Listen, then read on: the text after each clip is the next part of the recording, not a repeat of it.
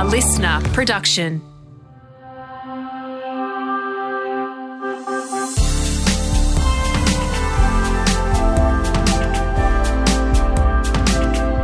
Back in your ears, thank you so much to everyone for listening to our podcast. It's called Listenable. We, of course, have another episode for you. Make sure you subscribe so you don't miss them.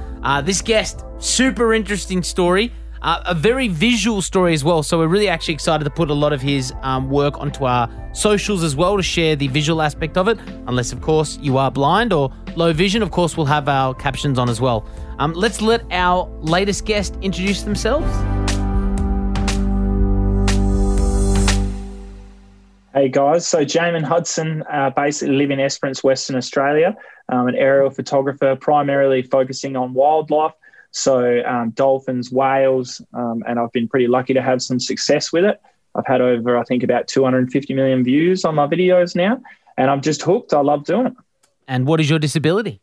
I am a C5-6 quadriplegic, so paralysed from about the armpits down due to the result of a motorbike accident when I was 17 years old. We'll get into the disability and your life story in a bit, but the thing that's most impressive about you is the work that you do. Where did you get this passion for the photography and especially in nature? Yeah, look, man, just growing up, basically, from the day dot, my parents have run a dive business. And, when you run a tourism business, there's not really any weekends off. So they used to take us out on the boat while they taught other people to dive. And then we went out there, and my honest earliest memories of mum and dad teaching people to dive while I was on the boat. And then as they came up to the surface, their reactions were always just amazing. And then that made me want to explore the underwater world and got hooked on it pretty early. So surfing and diving were a pretty big part of my life. And obviously that all changed after my accident. So then I was just in search of a way to reconnect with the water. And droning found me in a sense. I was just at work one day. We still operate like an island cruise business here in town. And a guy came in and he wanted to go to Lake Hillier, which is that beautiful pink lake. Oh, man, I want to go there. 30 kilometres away from Esperance. Yeah, I want to go. That looks awesome. There you go, mate. Well, I'm your guy. Yay! One day. Perfect. And we'll get you on. We'll get you on the boat for sure. So he came in, and like as you can imagine, 130 kilometres in the Southern Ocean's not like a small feat. You know what I mean? It's not like getting in a car. So a lot of people want to go there, but we don't run as often as we'd probably like to, just because of weather, numbers, everything like that. So this guy was adamant, though. He's like, I want to go tomorrow at 3 a.m. Turns out he was the chief marketing officer for DJI, which obviously everyone knows now is like the Apple drone company, phones, but drones. Yeah. And he was releasing promo video for the Phantom 2, I think it was back then. And he gave me some of the footage, and I was just hooked. And I was worried I wasn't going to be able to fly it because I have no dexterity in my hands anymore. Like I can't open and close my fingers. But she's my wife now, but my girlfriend at the time and my mum and dad were just like, look, just buy one. And if you can't fly it, we'll sell it. And bought it. And then I was just engulfed by it. Hey, as soon as I filmed some wildlife, I just wanted to be out there every day chasing it, trying to find it. How many crashes did you have with that drone? Don't lie to me, first up. No, I've had one, actually. Yeah. That's honestly it. Oh, sorry. One that wasn't retrievable because it went in the ocean, but the other, it was a windy day and it hit a bush, but we managed to find it. So, nice. And she lived to fly again, so it was all good. I'm very scared of the deep, dark water. It'd be one of my fears, I reckon. Really? I think also and Jaimen, you might agree, I mean, and we'll touch about how you get in the water these days if you still can, but I used to swim. I've still got an Australian butterfly record from when I was under 12, and it was good, but it's something about, I think, a lack of control out in the ocean when you have a disability is a bit gnarly because, like, you get taken for currents and stuff. You can't, Gus, you'd stand up in a current. Of course. You kind of get dragged away and things like that. Do you have that desire to get back in the water as well these days? Yeah, man. I mean, that's what this documentary really features is basically my journey after my accident.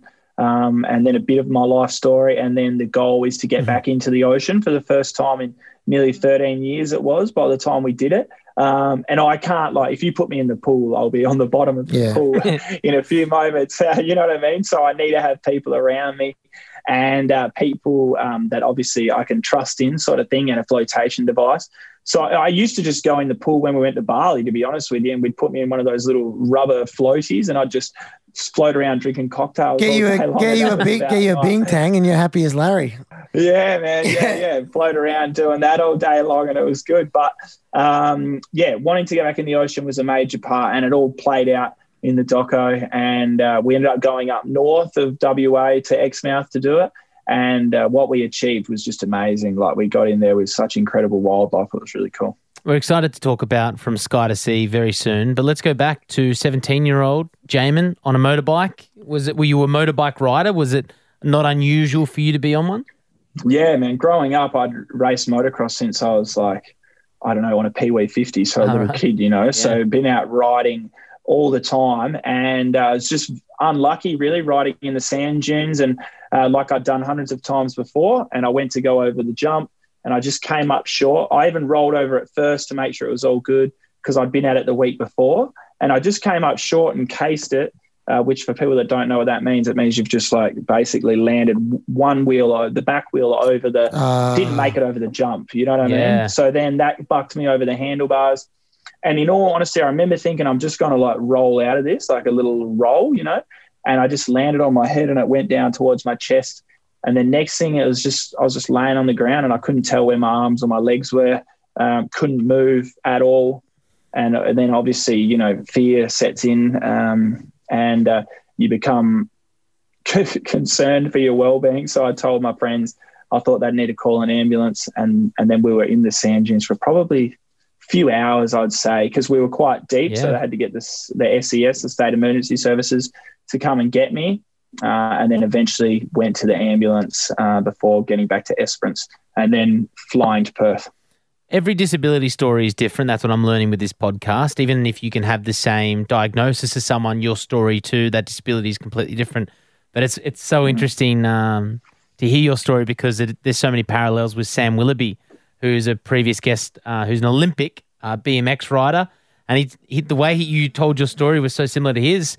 He was on a track on his bike that he'd ridden thousands of times before, and he just missed it by that much. And that little bit, when he went over the handlebars, that was the difference for him. He just landed awkwardly and was lying on the ground waiting for the same assistance. But obviously you guys are so different. He's actually paraplegic, your quad, and obviously motorbike and BMX is different. But I just got, when you were telling that story, I was like, wow, getting a little bit of goosebumps because I hear so much. I think it's just got to be extremely unlucky, to be honest. I met a guy the other day. He was 53 years old. He's 58 now, 59, but he was body surfing, just like having fun at the beach. And same thing, head first, and now he's broke his neck higher than me, so he has less function than me. And you think, poor guy's just going for a swim, basically. So it could happen, sadly, to anyone, any moment, really. You just got to be unlucky. Yeah. A guy I played wheelchair tennis with, he won't mind me telling the story, Anthony Cotterill from Great Britain. He had 3 cars that he split in half. That's how big the crashes were, round trees. And he walked from all of them. And then he was in Turkey on a Bucks party, and he got a cocktail, and he just slipped by the pool and broke his neck. Oh my God. So it's crazy, you know what I mean? So like, it was almost like he makes a joke, like someone was trying to get me, you know what I mean? But you can't, there's no rhyme or reason, is there, about what's happening? It's just things. Did you say you were lying in the sand for 2 hours before you got help? Is that right? I'd say it was probably that long, yeah. And you're right, there is no rhyme or reason, like it's just, like I had all my protective gear on and everything like that. So it's just a freak of nature, really. But yeah, I was just laying there. I remember it started to rain and they held like a bush over my head to try and protect my face from the rain. And you're laying there with the helmet on, and I didn't want them to move it, and it had like pushed up. So my goggles were underneath my eyes. And so it was, and that's a scary 2 hours, that's for sure. Yeah, I was like, do they give you water and stuff? Like, what are you doing in that time? No, I just laid there, man, and just. So you knew just from like having some sort of knowledge around neck accidents and breaks that, it was pretty pivotal for you to stay as. I think the ambulance had spoken to them and just told them not to move me at all, So because 17, I don't think I would have probably known, but I probably would have been smart enough to know, like, don't mess with me too much. And honestly, man, I just remember wishing my mum and dad were there, to try and make me better, really. And that was the truth of it. It was terrifying. When you're lying there, do you know that you're now disabled, or do you have hope? I think I probably had a pretty good idea, man. Yeah, like, you know how everyone's always like, oh, the big dramatic moment, the doctor comes in and you're never going to walk again. For me, I think it was probably a pretty good idea that I damaged myself beyond repair. So you got your diagnosis, you're quadriplegic, C5, was that what you said? Yeah. So I don't know if this video will be used, but that's like my hands basically. So I can't open and close my fingers. We will use this video. It will be on all of our socials so that people who are hard of hearing or deaf can join in the conversation with captions. Sweet. Just for people who might be tuning in for the first time for this episode, Dylan is in a wheelchair. You're in a wheelchair. Dylan's paraplegic. You're quadriplegic. Can we talk about some of the differences between you guys? Yeah, for sure. So I guess the main differences that I would know is that I have no core muscles or anything like that anymore. I have no use of my triceps any longer, so I can't self-transfer out of my wheelchair other than using an assisted like slide board. So it's a funny thing. I used to think like quadriplegic meant you couldn't move at all. Paraplegic was like you had no use of your legs. But there's just so much in between, you know? And you'll meet another C5, 6 quadriplegic, the same as me, and they might be able to open and close their hands, but they can't do other things, you know? It's such a weird injury, a spinal cord injury. Yeah, I think so. The different, not only how high up from your bum to your neck ranges. So I'm T7, so I haven't really got many abs either, Jaimen, as well. But obviously I've got triceps and stuff. And you can transfer, which is huge in disability. If you think about doing a dip right now, is massive because you go from one chair to the other. So triceps are very important. But in saying that, as you said, it's a wide range of spine, and also how far along in terms of the width of the spine you break determines if you're incomplete or complete as well. So obviously you're incomplete because you've got a bit of movement. Is that correct? The way they described it to me was I am slightly incomplete because I can feel like, say if you were to wiggle my toes, I could tell which one you were wiggling. I can't do that. That's cool. Yeah, okay, yeah. So there's like deep sensation, they call it. If you squeeze my knee or something, I can tell. But other than that, I don't have any voluntary movement below my level of injury. It's all spasms, you know. Okay. So like I get real. If I go over like a cobbly road, my legs will be going crazy. Before we did this podcast, I was pretty, unaware of disability as a whole, or at least the intricacies of it. And it's so great to learn. But if you just told me what a quadriplegic was and a paraplegic, I would say paraplegic is pretty much what I expect Dylan to sort of look like, a guy in a wheelchair who's wheeling his chair. But if I thought quadriplegic, I thought Stephen Hawking. Yeah, I thought you were from the neck down, you couldn't move. So was that sort of when you got the diagnosis quadriplegic, were you going, what does that mean? Like, yeah, I just hated it. Like I hated the word quad or quadriplegic. And there was a place called Quad Centre where you could go and stay. And I was despised the word quadriplegic because I didn't want to be known as one. But I guess over time, that's what it is. You know what I mean? So yeah, there's no point in fighting it. You join it. You definitely didn't lose the ability to grow a fantastic beard, I must say. Oh, thanks, and hair. That you are looking sharp with that. That's one thing. You and I can't walk, but at least we can grow beards. Angus? No, there's no chance. He's got good legs. Well, all our energy is not wasted on our leg movement. So it goes through our face, bro. Okay, that makes you feel better. What about the people around you, man? Your family, mates? How did they take the accident? Yeah, look, some mates were like a bit funny, I guess. They didn't know how to act when I came. I was in Perth for 17 days in Royal Perth Hospital, and then eventually I went to rehab for like 6 months. I was there to learn how to live with my disability, I guess. So I was away from Esperance for a long time. Perth is 8 hours away. So when I eventually came back, it was like some people were a bit funny and others would just go out of their way to help me. My family were amazing, like I've got a son now. I've got nearly a 2-year-old in May, and I just love so much, love him like you couldn't believe. And anytime he falls or something, I'm just like, I'm a helicopter parent because I don't want him to end up like me, So I really feel for my parents now, knowing that they would have felt those feelings, like their boy has changed his life, sent the course, way off what they could have ever, that'd be a worse nightmare really, other than death, I guess. So I feel for them, but they were great. My mum used to drive 18 kilometres every morning from my sister's house to the hospital. She'd spend the day there with me and then she'd drive 18 kilometres home again. And that was for 6 months. You know, she was there day in, day out, just to support me and make sure I was all right. And then my dad, he had to obviously work because we run a business. So he would come up for stints, but then he would like work all day. And then at night time, he'd modify the house to try and make it wheelchair accessible for when I returned home. Sister was amazing as well, like would help with my personal care. Like I would never get her to do that now, but she was like willing to do it so that I could still go to festivals and just do what like a normal 17, 18-year-old person would do. Cool, bro. So much to unpack. Your dad, you know, having to work because you can't just drop everything because the business might not be able to pick up again. You've got to be consistent with tourism. It's all about word of mouth and consistency with that. But he would have also, you know, wanted to be with his son going through the most traumatic moment of his life, and I'm sure your dad's life as well. I mean, have you ever sat down and talked post, you know, in the last couple of years or in the last 10 years about how everyone emotionally felt about the roles that they played post-accident? I mean, come on, guys don't talk, mate. We have a beer every day. Yeah. Not really, man. I mean, you know, I think you can see in the doco the emotion sort of come out where it's like, it takes you back to that place where we all were, but it wasn't all like down times by any means. You know what I mean? Like I'm very lucky I feel like some people have a chemical imbalance in their brain where they see the negative in life and I don't. I see the positive. So I'd look at other people in the hospital that had broken their neck higher than me and they had a ventilator to breathe for them, you know, whereas I can breathe independently and I can do some things for myself. I can now type and work, you know. So I just tried to focus on the good rather than the bad. Straight off the bat? I'd say a month into my stint there. And I mean, I had bad days, but I'd always be jovial. The worst time was maybe, I guess, I thought, you know, when you're like able-bodied, if you got in a wheelchair now, you can just push it so easily, you know what I mean? And that's what I thought. I'd be like, I'll just get in the wheelchair and I'll just cruise around this hospital, no worries.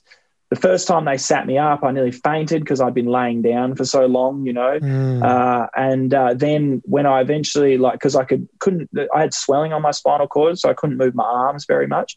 So trying to like push a chair, I couldn't even push it like a meter. And then all of a sudden I'm like disheartened, you know, because I didn't want to be in an electric wheelchair, only because from like a selfish point of view, I guess you kind of feel like, I don't know, like, and I'm certainly not need to hurt anyone's feelings out there when I say this, but you don't want to be in one of those because I feel like people might think there's more wrong with you. You know what I mean? Like, so you might be less opportunity. They place expectations on you and stuff, which is hard for people in that community that use them because they're like, no. And I'm certainly not. Yeah, exactly. Because I borrowed one the other day and I was like hooked in it. Like, no, you would have loved it. You fly around. Yeah. And I was like, I'm not going to want to give this thing back. But so now I use a power-assisted wheelchair, and I mean, you know that saying like time heals all wounds. Eventually you get, you know, you just move forward. And I had good physios and we'd have a lot of fun in hospital. And I mean, I've been in a wheelchair nearly 13 years. I was walking around 17 years, you know, Dylan, like once you've done it longer or as long as you were normal, then you kind of feel like it is your life. I've forgotten about the old one now. The reason that we are speaking to you is obviously your disability story, is it? But this documentary that you have released called From Sky to Sea, obviously talking about your work as becoming someone who is famous for drone shots to now wanting to be in amongst the action. From watching the documentary, I did see your family around the table having those discussions about how it's going to be done. I didn't actually recognise that they owned the dive business straight off the bat and that you had such a connection to the ocean already. So what was there was always a want to get back underneath the water? If the time was right and there was like a reason, you know, when Leighton and Jody contacted me from Sea Dog TV about making this documentary because they thought people would resonate with my life story, I guess, I was like thinking, how could we like finish it off and make it great, you know? And I was like, getting back in the ocean for the first time would be really cool. Yeah. But I didn't want it to just be like, oh, take me to the beach and I'll float around. I was like, let's do something cool and we'll go to like throw me off a boat in 40 meters of water with, you know, 5 kilometers out to sea and we'll try and film humpback whales, which seems crazy, but it's like... that does sound crazy, bro, without being able to swim. I had a lot of good people with me, you know, And I guess if I hadn't had the experiences with the ocean prior, it would be more scary. But I know that it's not like a sinister place. And as long as you do the right things in the lead up to it, then it will be all good. Let's talk about the physical limitations or problems that present themselves when diving as a quadriplegic. Yeah, we saw on the project as well, and they're like I guess, even I kind of thought some of the things that I could do, you might be able to do, but even I was surprised about, from even different disability to different disability, about limitations that were placed. Yeah, I really can't do a lot, to be honest with you. I'm pretty, I'm pretty close to being not useless, but I'm not like independent is not how you would describe me. You know what I mean? Like I have to get hoisted out of bed in the morning to have a shower, and I have carers come and do all that for me. So once I'm in my wheelchair, I can wheel around. I can, go empty my urine bag on my own, drink, eat, that sort of stuff.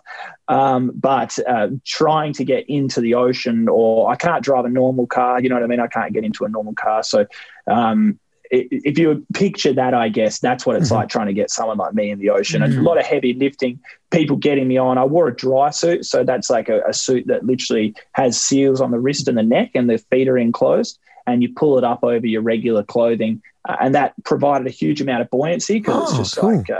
Which was awesome. So that took that out of the equation when we're in the water. And also it then, because I can't regulate my body temperature. Are you the same as that? Yeah, parts of it, yeah. So can sweat, luckily, but not like probably much as Angus can, for example. But that's a big thing, because I was going to ask, the sea's cold. Like what do you do down there? Yeah, look, luckily it was Exmouth, I guess, so it's a bit warmer up that way. But it was still, by the end of the day, because it would leak in through my neck, I would still get a bit fresh, because I can't shiver below my level of injury, which is, about an inch above my nipples, so there's not a lot of body to shiver. Just for people who are listening, you shiver with your body, it's your muscles contracting, therefore trying to warm up. But I had no idea that you had problems with, or people who were paraplegic, quadriplegic had troubles with regulating their body temperature. What happens? It's one of the main things, yeah. But why? Why doesn't I thought your body still continue with blood flow and et cetera. It was just you couldn't use, no?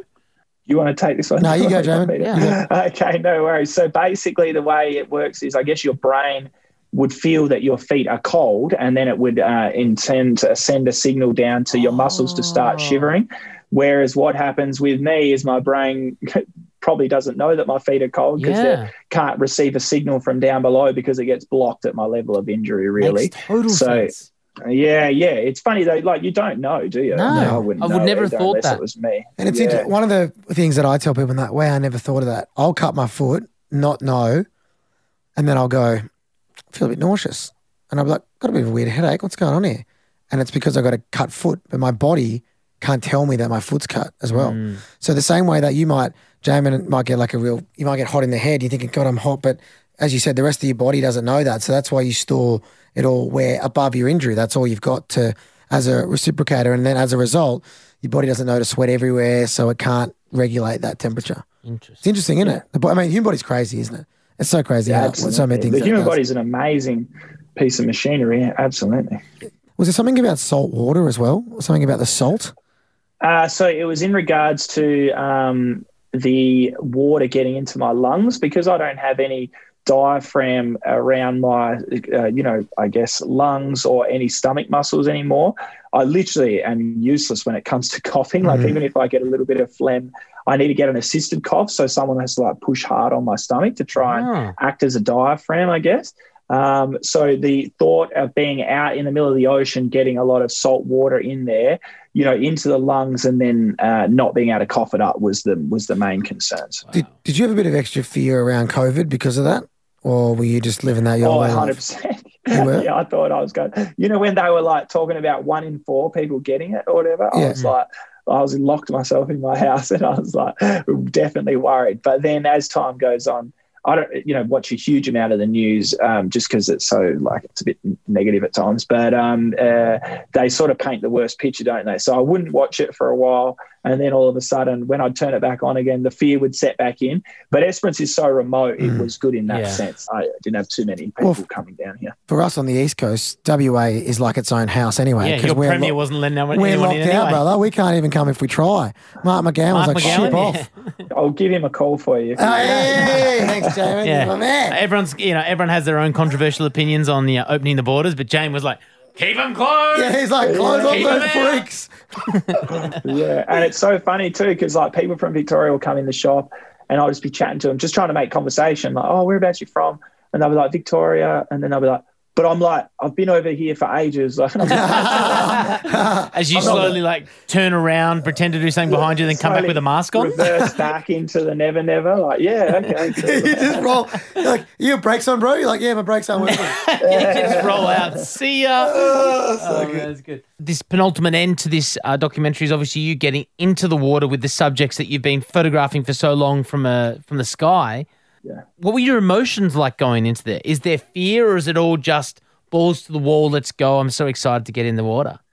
So I knew like I wanted to do it for sure, but to be like when we were out there, I mean, I touched on it earlier, but you know, we are 5Ks out in the ocean.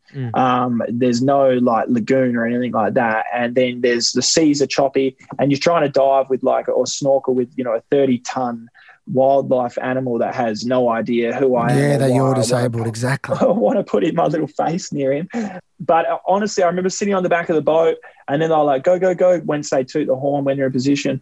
And they kind of threw me off. And of course, I'm thinking, like, what am I doing? But then once I hit the water and the salt water hit my lips, it not trying to be cliche by any means, but it was this like soothing moment where I felt at ease again because I'd been there so many times before. Oh, I love hearing that. I was over the moon excited. Like, not too many people in my situation get these opportunities. So really just trying to relish in it and hoping that it didn't go by too quickly. You know, you don't want these things to, you know, when something comes to an end, you kind of feel a bit down that it's all wrapped up. When you were going in the water, had your child been born yet?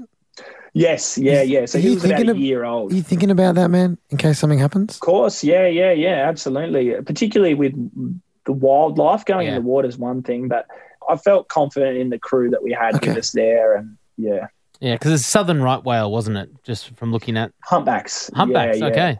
So they're the ones that jump out of the water. That's what I mean. Yeah. A few times we'd be there, and then there's this bloody humpback, like 30 tons, like jumping out of the water. And then we're like, all right, we're going to get you in. And I'm like, how do I know it's not going to jump? Yeah, that's the thing. Like, usually when you go on a whale diving trip, you're like, please breach, please breach, please breach. And then this time you're like, please stay in the water, please stay in the water. Yeah. Just come up, so be soft. I'll hurt my back. Go away. Relax. Talking about your son, you're talking to a guy, Dylan, who is in a wheelchair, wants to one day have kids. What was your journey like to fatherhood?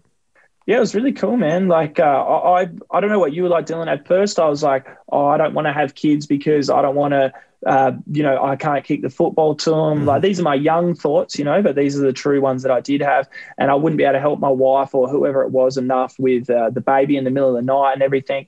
But then eventually, after I met Jess, like, I could just tell, these things didn't bother her. And then, like, who am I to not give her the opportunity? That would almost make me being in a wheelchair worse, you know what I mean? Because I'd be depriving her of being a mother. So we went down the IVF thing, and that we were super lucky. It just worked on the first round. Wow. And then we didn't know what we were having, and along came a little boy. So it was incredible.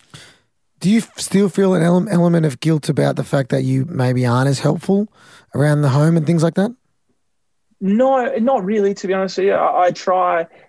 I work and I try and provide, and not that that's everything, but financially. And I try and also offer, like, I'll just be there when she's changing a nappy. I can't do anything, but I'll just talk to her. Hey, like, I wish I could just be there to support. I mean, don't even try to.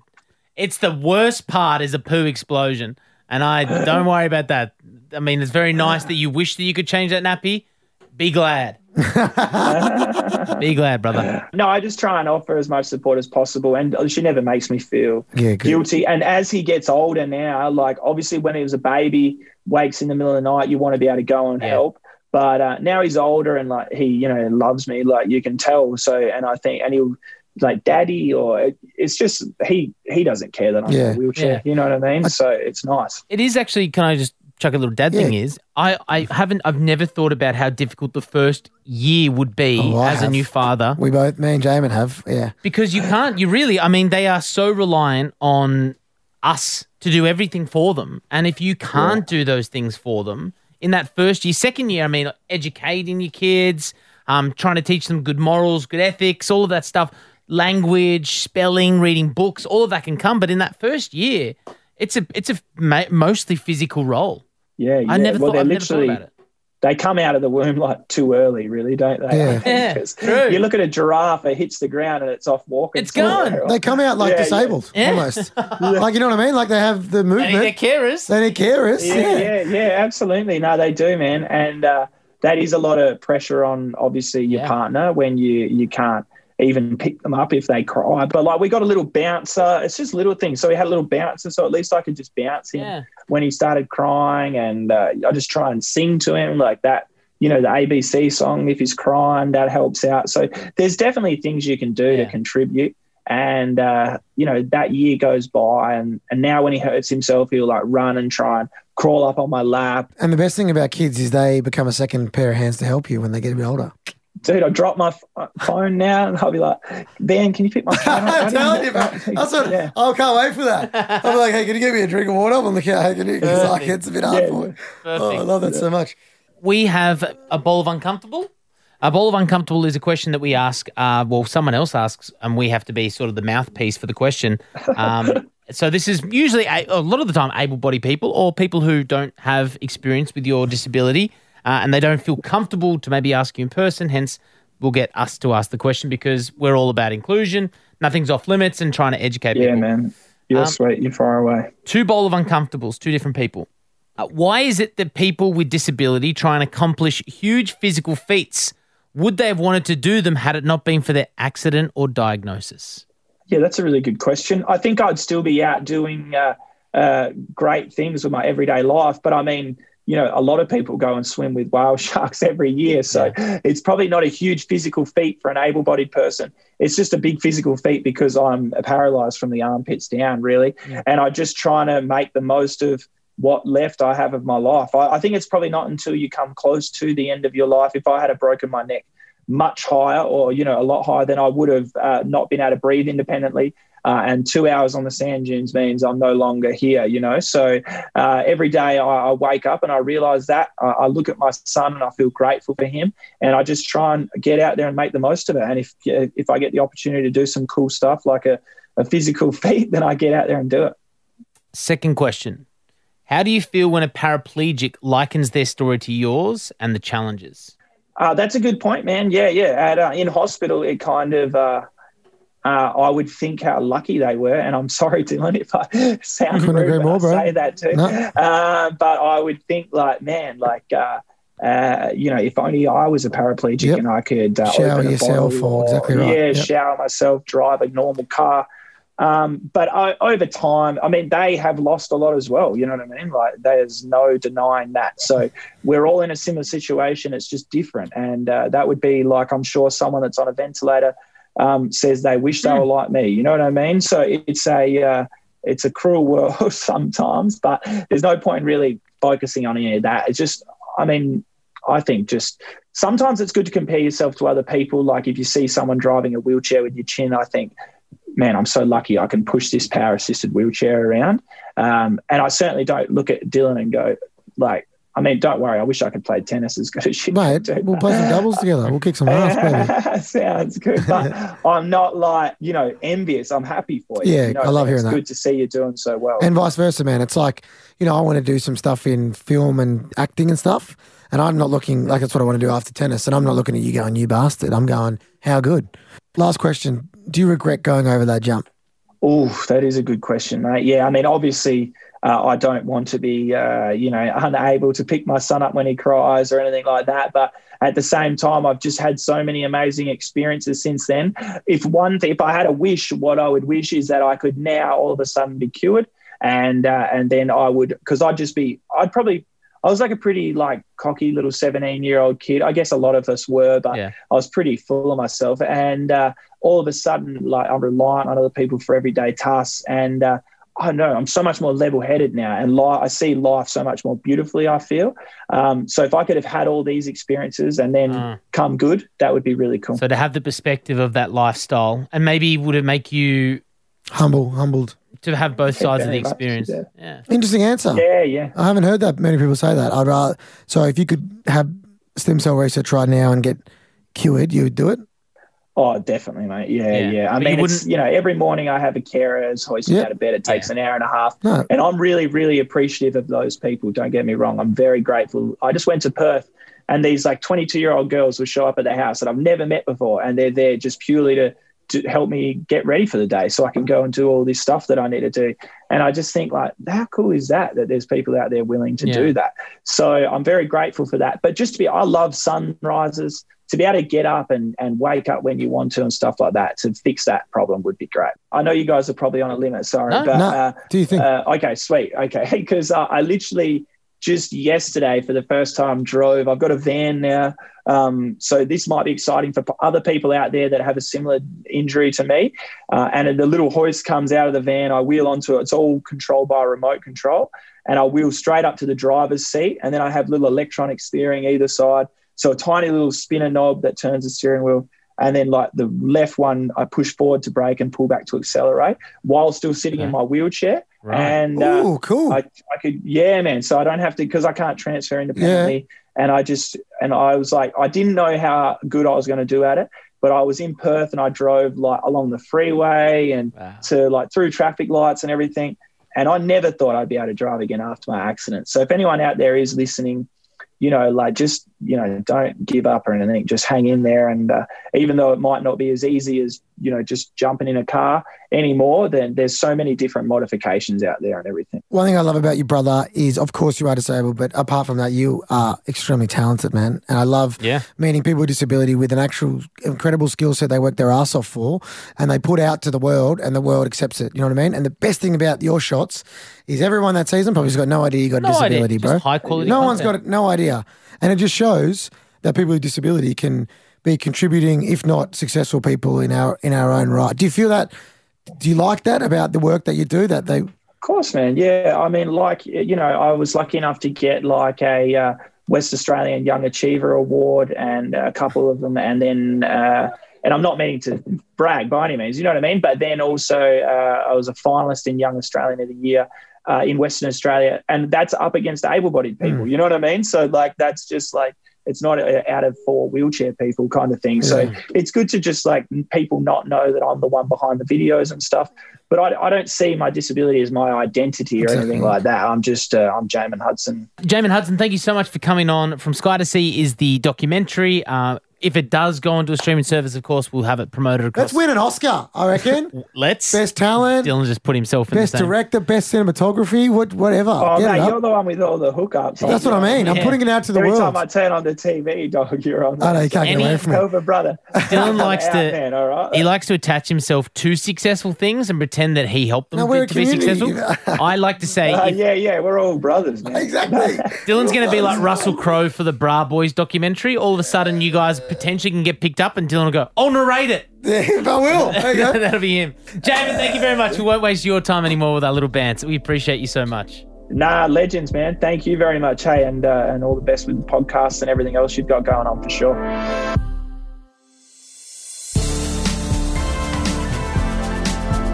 A big thank you to Jaimen, and you, of course, go check out his work online. We're going to put all of the tags so you can check out some of his sea photography on our Instagram and Facebook. Search out Listenable Podcast. Make sure you go check it out because, you listen. I know this is an audio medium, and you're like, oh, that sounds cool. But then you actually see it, and you're like, wow, he's a legend, but he's got a high-level disability. You know what I mean? And for him to do the stuff that he's doing, super impressive. So big ups to him. World-class photographer. On the next episode, Dylan, you are already, as we record this, in Japan, getting ready for the Paralympics. And so just before you left, fingers crossed, hopefully this ages well. Imagine, we might actually still come back and do this live because it got cancelled. Hey, seriously, imagine if the Paralympics gets canned, but the Olympics have gone ahead. Ooh. I didn't want to think of that. Give us a good episode, though. We will have another Paralympian joining us. In fact, another Nike-sponsored athlete, Dylan. world record holding runner, Jared Clifford. He's low vision and he is fast. I'm talking like seriously fast. Now, I know you reckon you can beat me at tennis, which is no chance. And you deep down reckon you can run faster than this guy because you can see. True? Look, I used to be a Victorian state runner when I was 11 or 12 years old. I knew it, see? Oh, I cannot wait for you to see how fast Jared runs. Oh, my God. We'll tell you about it on the next episode, so make sure you join in. Listenable was presented by Dylan Alcott and Angus O'Loughlin. Audio production by Darcy Thompson. Produced by Beth Gibson. We also hire people with disability, including Stephen Tower, who does our captions for YouTube. And our awesome theme song is made by Eliza Hull.